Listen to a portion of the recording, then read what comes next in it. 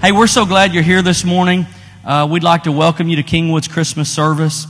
Boy, I was thinking about the thought of that song and how a baby changes everything. How many of you have ever had a little baby in your house? It changes everything, doesn't it? It's not by accident when Jesus came to earth that He decided to come as a baby. And so we're continuing this series this morning. Since Thanksgiving, we've been talking about the songs of Christmas. We've been looking at the Christmas story through the lens of songs that were sang at the first Christmas. If you remember, a few weeks ago, we talked about Zechariah and Elizabeth and how they were too old to have a baby, but the Archangel Gabriel came to them. So you're going to have a baby. They had a baby. And Zechariah's song was his response to the baby John the Baptist being born. And then Mary, the mother of Jesus, we talked about last week, in response to all the confirmations in her life that this baby that was coming was really a miracle of God. And her song was that God still does miracles. Remember Zechariah and Elizabeth, we talked about how God has a plan and you're in it. And then Mary, the birth of Jesus, we learn that God still does miracles. And He does miracles to advance His plan. So you find, though, that these miracles oftentimes come in places that we don't expect. You have a couple too old to have a baby. You have a little town in Nazareth. You have Bethlehem. You have a manger, a virgin, a poor dad. You just have the unexpected places, and that's what we're going to see in this song this morning. Next week, we're going to look at Simeon's song, and we're going to finish. But today, what I want to do is I want to zoom right in on the very night that Jesus was born. I want to zoom in really close, and I want to look at the very night that God came to earth. You've heard the name already this morning, Emmanuel, when He breathed air from this world. So Gabriel the archangel tells Zechariah and his wife, you're going to have a baby. Then Zechariah sings. Gabriel the archangel tells Mary, you're going to have a baby. She has the baby, and then Mary sings. Now, in both those stories, you have three elements. You have an angel, you have a baby, and you have a singer. The night Jesus was born, there was a baby and there was a song, but there was no human singer. The night that Jesus was born, the angels sang. I want you to think about that for a minute. There is no human singer. There is no other dimension. The night that Jesus was born, the song was sang by an angel, and God sent His angels to sing. You find that in Luke chapter 2, 8 through 14. I just want us to read it this morning. It'll be on the screen if you don't have a Bible with you. And there were shepherds living out in the fields nearby, keeping watch over their flocks at night. An angel of the Lord appeared to them, and the glory of the Lord shone around them, and they were terrified. But the angel said to them, do not be afraid. I bring you good news that will cause great joy for all the people. Today in the town of David, a Savior has been born to you. He's the Messiah, the Lord. This will be a sign to you. You will find a baby wrapped in clothes and lying in a manger. Suddenly a great company of the heavenly host appeared with the angel. Here's the song. So the angels have come and announced this to shepherds. Don't miss that. We'll talk about that. But now here comes the song from the angels. Glory to God in the highest heaven, and on earth peace to those whom His favor rests. The first Christmas concert was outdoors, at night, in a field on the outskirts of a little town that was on the outskirts of Jerusalem. And the only people at the first Christmas concert were a bunch of shepherds whose names we don't even know. Now, I don't know if you know this or not, but whoever made the movie, the new Star Wars movie that just came out, $60 million was spent on marketing before the film was ever seen the first time by the public. $60 million on telling you the movie's coming. That's it. So I'm sure they broke even like night one, but on that part. $60 million, that's a staggering amount. How different that is from the first Christmas concert. Angels singing to shepherds, not $1 was spent on marketing. That's not to say God didn't leave some pretty good clues. If you read through the Old Testament, for hundreds and hundreds of years, God had been telling the entire earth through prophets that Jesus was coming. Isaiah said, a virgin shall conceive and have a son named Emmanuel, which means God with us. Micah predicted Jesus would be born in Bethlehem in the land of Judah. So we had some warnings, but this first concert was no sellout. Wasn't a sellout crowd by any stretch of the imagination, because God has other ways of doing work. His plan wasn't to bring the whole world to Himself. I love what Manuel said earlier. His plan wasn't to bring the whole world to Himself. His plan was to take Himself to the world. And that's what Emmanuel means, and that's what the song we're looking at this morning means. So where would you start with a project like that? If you were God and you wanted to take yourself to the whole world, where would you start with a project like that? Well, naturally, you would start on the outskirts of an insignificant town with shepherds whose names we don't even know. That sounds like a plan for failure. Why would you start somewhere like that? Like everything else that happened the first Christmas, it's not what you'd have expected, and 2,000 years later, it still surprises us. Who would have expected people watching sheep at night in an empty field? Shepherds were usually, I don't know if you know this or not, but shepherds were usually untrustworthy, unreliable, and most often unemployed. Most of the time, they were lonely old men or drifters down on their luck, or young boys whose families had hired them out to try to offset some of the poverty of the family. What's most surprising, though, is this, and this is what I want you to catch this morning.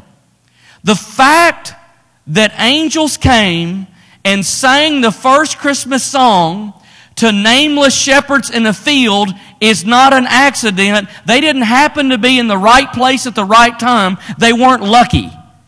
This somehow was God's plan. God sent His angels to purposely sing to these men and announce to them this good news. They were deliberately chosen. Now, how differently I was thinking that you and I probably would have handled it.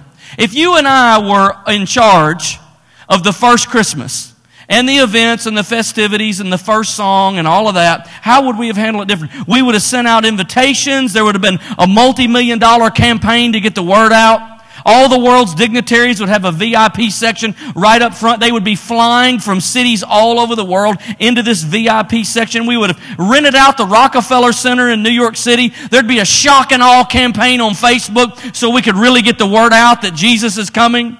Adele and Usher would have been the opening act for Jesus, warming everything up, getting everybody ready. World-class symphony would have accompanied the angel song. Paparazzi would have lined out every door of the building with red carpet so we could take snapshots of all the dignitaries, selfies with them in the back. This event would have been sold out 20 years in advance. How different God is than we are. He does nothing by accident. He does everything with a purpose. He picked shepherds. Why? Why? Why them? Why there? Why at night? Why in a field? I'll tell you why I think. Because the angel song is for everybody. The message in the song is for drifters and for those down on their luck and nobodies and people everybody else forgot and those on the outskirts of town and nobodies from nowhere that have no claim to fame in this world. There had been thousands of other nights just like this one.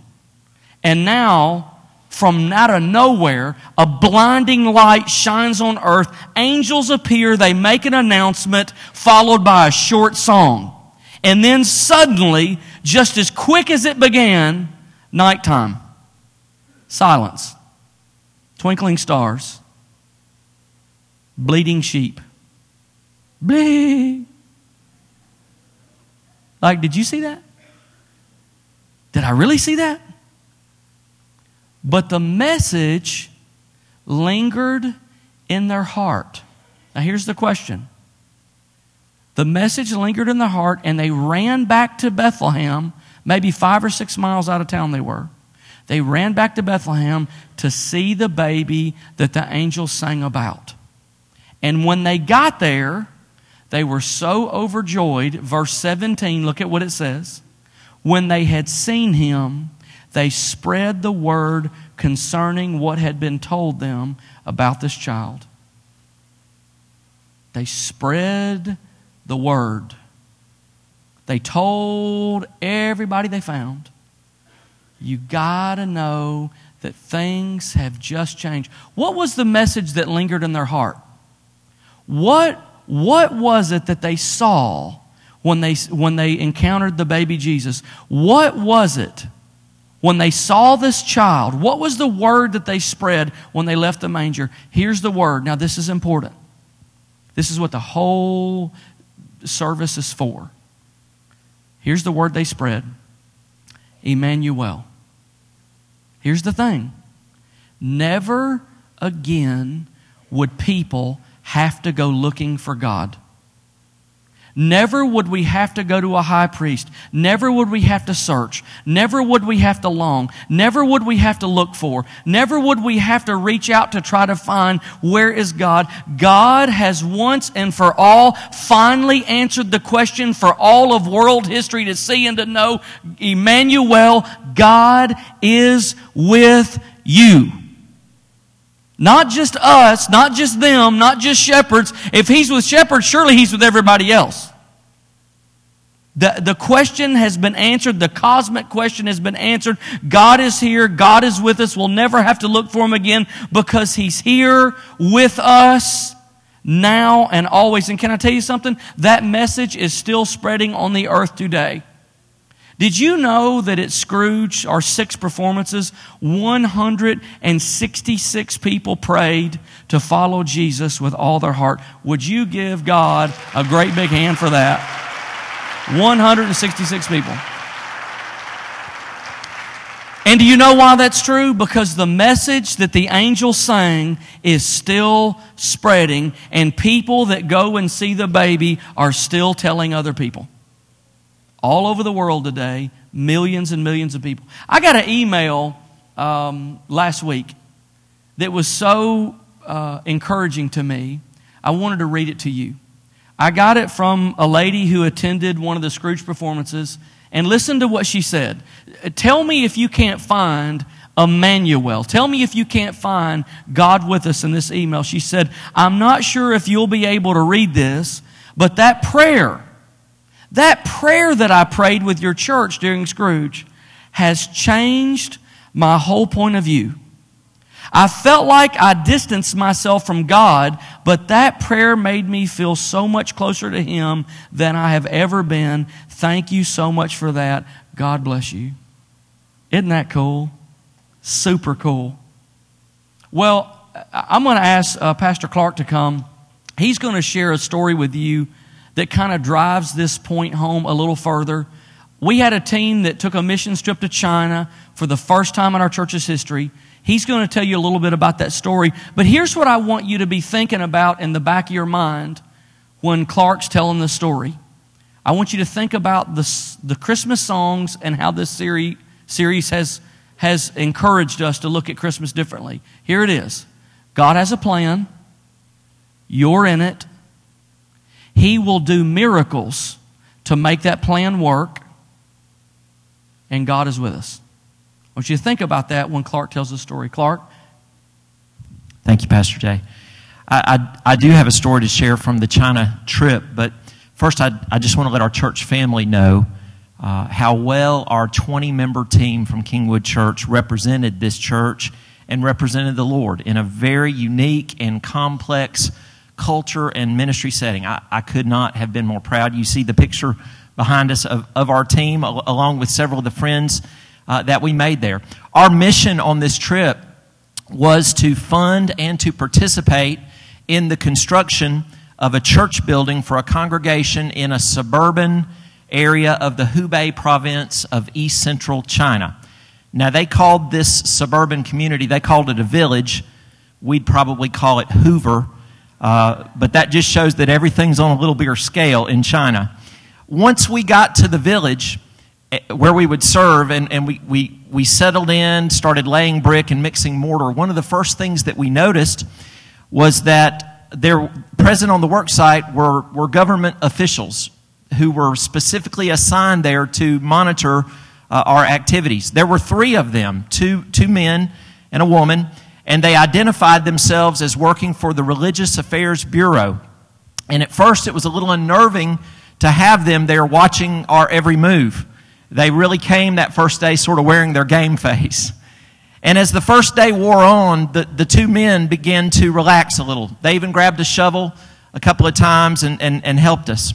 On the second day, some of our ladies got to spend time with the female official, whom they assigned the American name Susanna to her. I think we have a picture here. Susanna's the one on the right. One of the ladies on our team, Kyra Moncrief, asked Susanna if she had a relationship with Christ. And Susanna gave a response that I think really impacted our team. She said, "No, I can't. I belong to the government." But the fact that she was asked, it sparked something, a sense of hope in her. And she softened around our ladies and stuck close to us for the rest of the week. The 2 men also, they got more and more comfortable with us, probably in part because they really enjoyed receiving, the exploding fist bumps from Balaji. So, now, on the last day at the work site, we had a celebration ceremony where we prayed over the church and their building. And I think you can see the picture there. And the Lord impressed us to pray for these officials as well. When the ceremony ended, we went out to take the picture that you see on the screen there. And the 3 government officials asked if they could be in the picture. So there they are. Now, don't take a picture of this and post it on Facebook, please. But I just wanted you to see the faces of 3 people who were far from God. And because of your team's love, they're drawing near to Him. There are many wonderful stories of God's work from this trip, and all of these stories center in His activity in the hearts of individuals and how He used different members of our team to reach out and minister, from government officials to college students to tour guides. We went to the largest mass of humanity on earth to be reminded of the most basic lesson, that God loves the individual. But the main story I want to share with you this morning is about a man that our team met at the airport as we were transitioning back to Beijing for the free day at the end of the trip. One of the rewards of a missions trip that we enjoy, those who've been on one, it's nice at the end when you've worked and ministered and given out, it's nice to have a free day at the end where we can relax and sightsee and shop. Everybody looks forward to that, kind of shifting gears and having a little time to enjoy ourselves. Well, this trip was no different. And we didn't just have any sightseeing ahead of us. We had the Great Wall of China and some of the world's great shopping because, everything is made in China. So we were very excited. But when we got to the gate at the airport, and we're about to board our plane back to Beijing for this recreation time, the flight was abruptly canceled due to snow on the ground in Beijing. The airline rebooked our flight, our team on a 3 p.m. flight the next day, and they booked us in a hotel that was about 45 minutes away by bus, and they told us, go claim your baggage, get on a shuttle, and go to that hotel. Now, I'd be lying if I said anybody on the team was excited at this point. I think I was the last one to get back on the bus. In that moment, I was tired. I was a little frustrated. I just wanted to sit and chill and not really interact with anyone. And I kept thinking to myself, what in the world are we going to do in the next 20 hours while we wait to go have fun, to fly to Beijing? Well, I sat down next to my wife, Kelly, and I noticed that she was very excited. Now, knowing how much she had looked forward to Beijing bargain hunting, I thought this was quite strange. And she said to me, honey, this is Alex. He speaks good English. He wants to meet you. I didn't know what was going on, but I knew I was somehow being set up. Alex was a short, thin, very friendly young man. Right out of the gate, he says to me, I've been reading the Bible. I have a lot of questions about God. Could you help me? Now, at the same time that I was thrilled that this young man was open to the gospel, I was looking for a greater theologian or evangelist to hand him off to. But in this case, God had arranged a divine appointment for me and him. So we started to talk. I think our team was eavesdropping all the way to the hotel, and no doubt they were praying. One of the things I learned about Alex was that he was a newlywed, and his wife and sister-in-law were with him on the bus. He had gotten married 2 days before in his wife's hometown, and now he was taking her back to his home in Beijing. Another thing I learned about Alex was that he was a professional Chinese English translator who had just started his own translation business, which means he spoke better English than I did. Well, when we got to the hotel, he asked if he could join me for dinner. So the conversation continued, and I shared with him, as did other members of our team. Then as dinner ended, he said to me, "I wish we could continue talking. Do you like to drink tea?" I almost answered yes, Milo's tea, but I knew what he was asking and I knew why he was asking it. So after dinner, Alex and I found a tea room where we sat with a Bible opened and talked late into the night. He had dozens of good questions. I'm not sure I answered all of them very well, but I was amazed at how God brought Scripture to my mind. And it seemed like we went from the law to the prophets to the poetic books to the Gospels to the epistles and back. I could see his heart opening up more and more as we talked, and trust beginning to form between us. As we started to wind that long conversation down, my inclination was to try to extract a sinner's prayer out of him so I could go to bed feeling good that night. But I could tell by where we were in that conversation and by the witness of the Holy Spirit that it was not yet time. So I just asked if I could pray for him. So I prayed what I felt was right in that moment, and when I looked up, his eyes were wide open, staring at me. I don't think he even blinked during the prayer. And I realized he didn't have a frame of reference for how to do any of the spiritual disciplines that are so second nature to all of us. And it was refreshing to see such a hungry heart. Well, we ended up at breakfast together the next morning, and then we sat in the hotel lobby all morning talking, and finally we had lunch together and continued our conversation. Once we got back to the airport, we got on the plane to Beijing. Of course, we were on the same flight, and I was amazed, although not surprised by that point, he was sitting on the same row with me. If I've ever had a clear appointment with a person set by God, I knew my time with Alex was just that. Finally, we landed in Beijing, and in baggage claim, our team got to tell Alex and his wife and sister-in-law, we got to tell them goodbye, and we swapped emails to stay in touch. Now, I'll tell you, Alex and I have had some great exchanges by email since then. But I wanted to share just an excerpt of the email he sent me just a few days after we got home. He said, "Dear Clark, I am thankful for the conversation we had in China. I am also thankful for your blessings in the Hotel Tea House. I believe that our meeting in China was not a coincidence, and I really appreciated the arrangement by God. As I said at the airport in Beijing, I think I am getting closer to God. Finally, I will get there. Clark, you were removing the doubts in my mind all the way here in China. Thank you for your time and great patience. Always remember, there is one more friend of yours sending his best wishes from Beijing, China. Now you have one more link. Let's keep in touch. Your friend, Alex." For one day, God had a different assignment for our 20 team members than the schedule that we had planned. 10,000 miles from home, our world was stopped for a day to intersect with one young man who had a hunger to know who God truly is. And the reason this could happen is not because of us, but because God came near and dwelled among us. God is not a distant, transcendent being, but He is a God who took on human flesh and lived among us. The presence of God on earth. That's what Alex had been experiencing and trying to understand.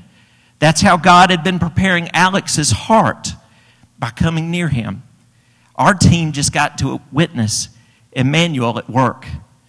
You know, the world is full of Alexes and Susannas, and God came near for all of them. Amen.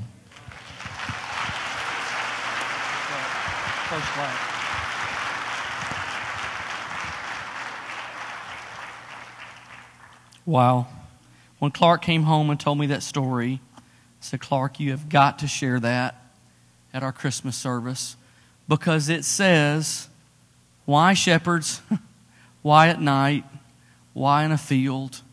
Why does any of that matter? Because God is close to everybody. That doesn't mean everybody serves Him. It doesn't mean everybody follows Him. It means that God is personally reaching and loving every person. And if that includes shepherds, and that includes Alex in China, I bet it also includes you. So wherever you are this morning, whatever brought you to this service, I don't know why you came. Maybe you're visiting in town with relatives. Maybe you just thought it's close to Christmas and I'll come back. I'll come to service, see what happens. Maybe you're just reuniting with old friends. Maybe you come every week. God is trying to tell us something. He doesn't have preferences. His preference is you. He loves you as you are, where you are, and He wants to be in deep relationship with you.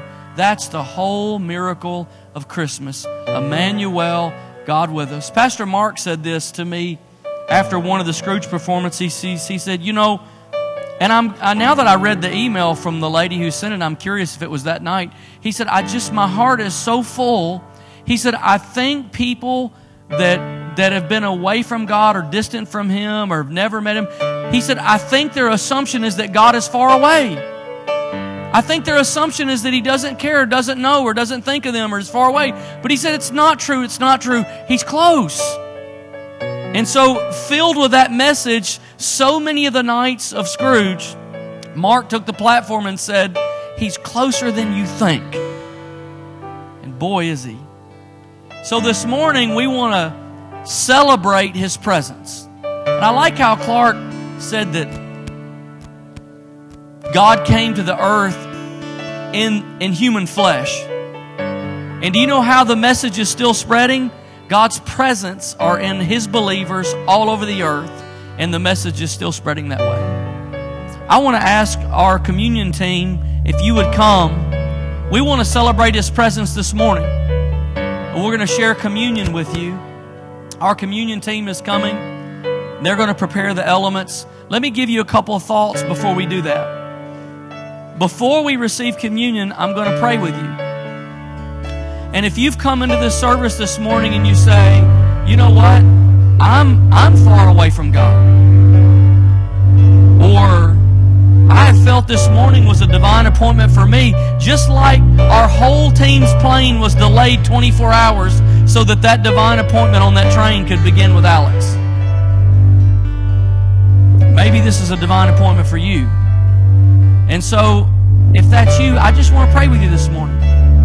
Maybe in your heart you say, I'm empty, I'm longing, I want to connect with God, I want to reconnect with God. And if that's the case, today may be that day for you. And before you receive communion, man, I would love for you to pray that prayer. I would love for you to reconnect with God and to sense His presence in your life. He really is close. So I want to pray with you. And I want to also say to you, if you're here visiting, maybe today you're not a believer. It's completely okay for you not to take communion. You don't need to feel any pressure to receive the communion elements or take communion. I would actually guide you from Scripture not to. But as a believer this morning, if you're a believer, I encourage you, take communion, receive, celebrate Christ's presence. We look back to His birth in this act, and we look forward to His coming. If you need to pray that prayer, I want to ask you before we move to communion, would you pray with me? Every eye closed in the room. If you say today, I need to reconnect with God, every eye closed, I need to reconnect with God, would you just pray with me? Would you lift your hand? I'm just going to pray right where you are.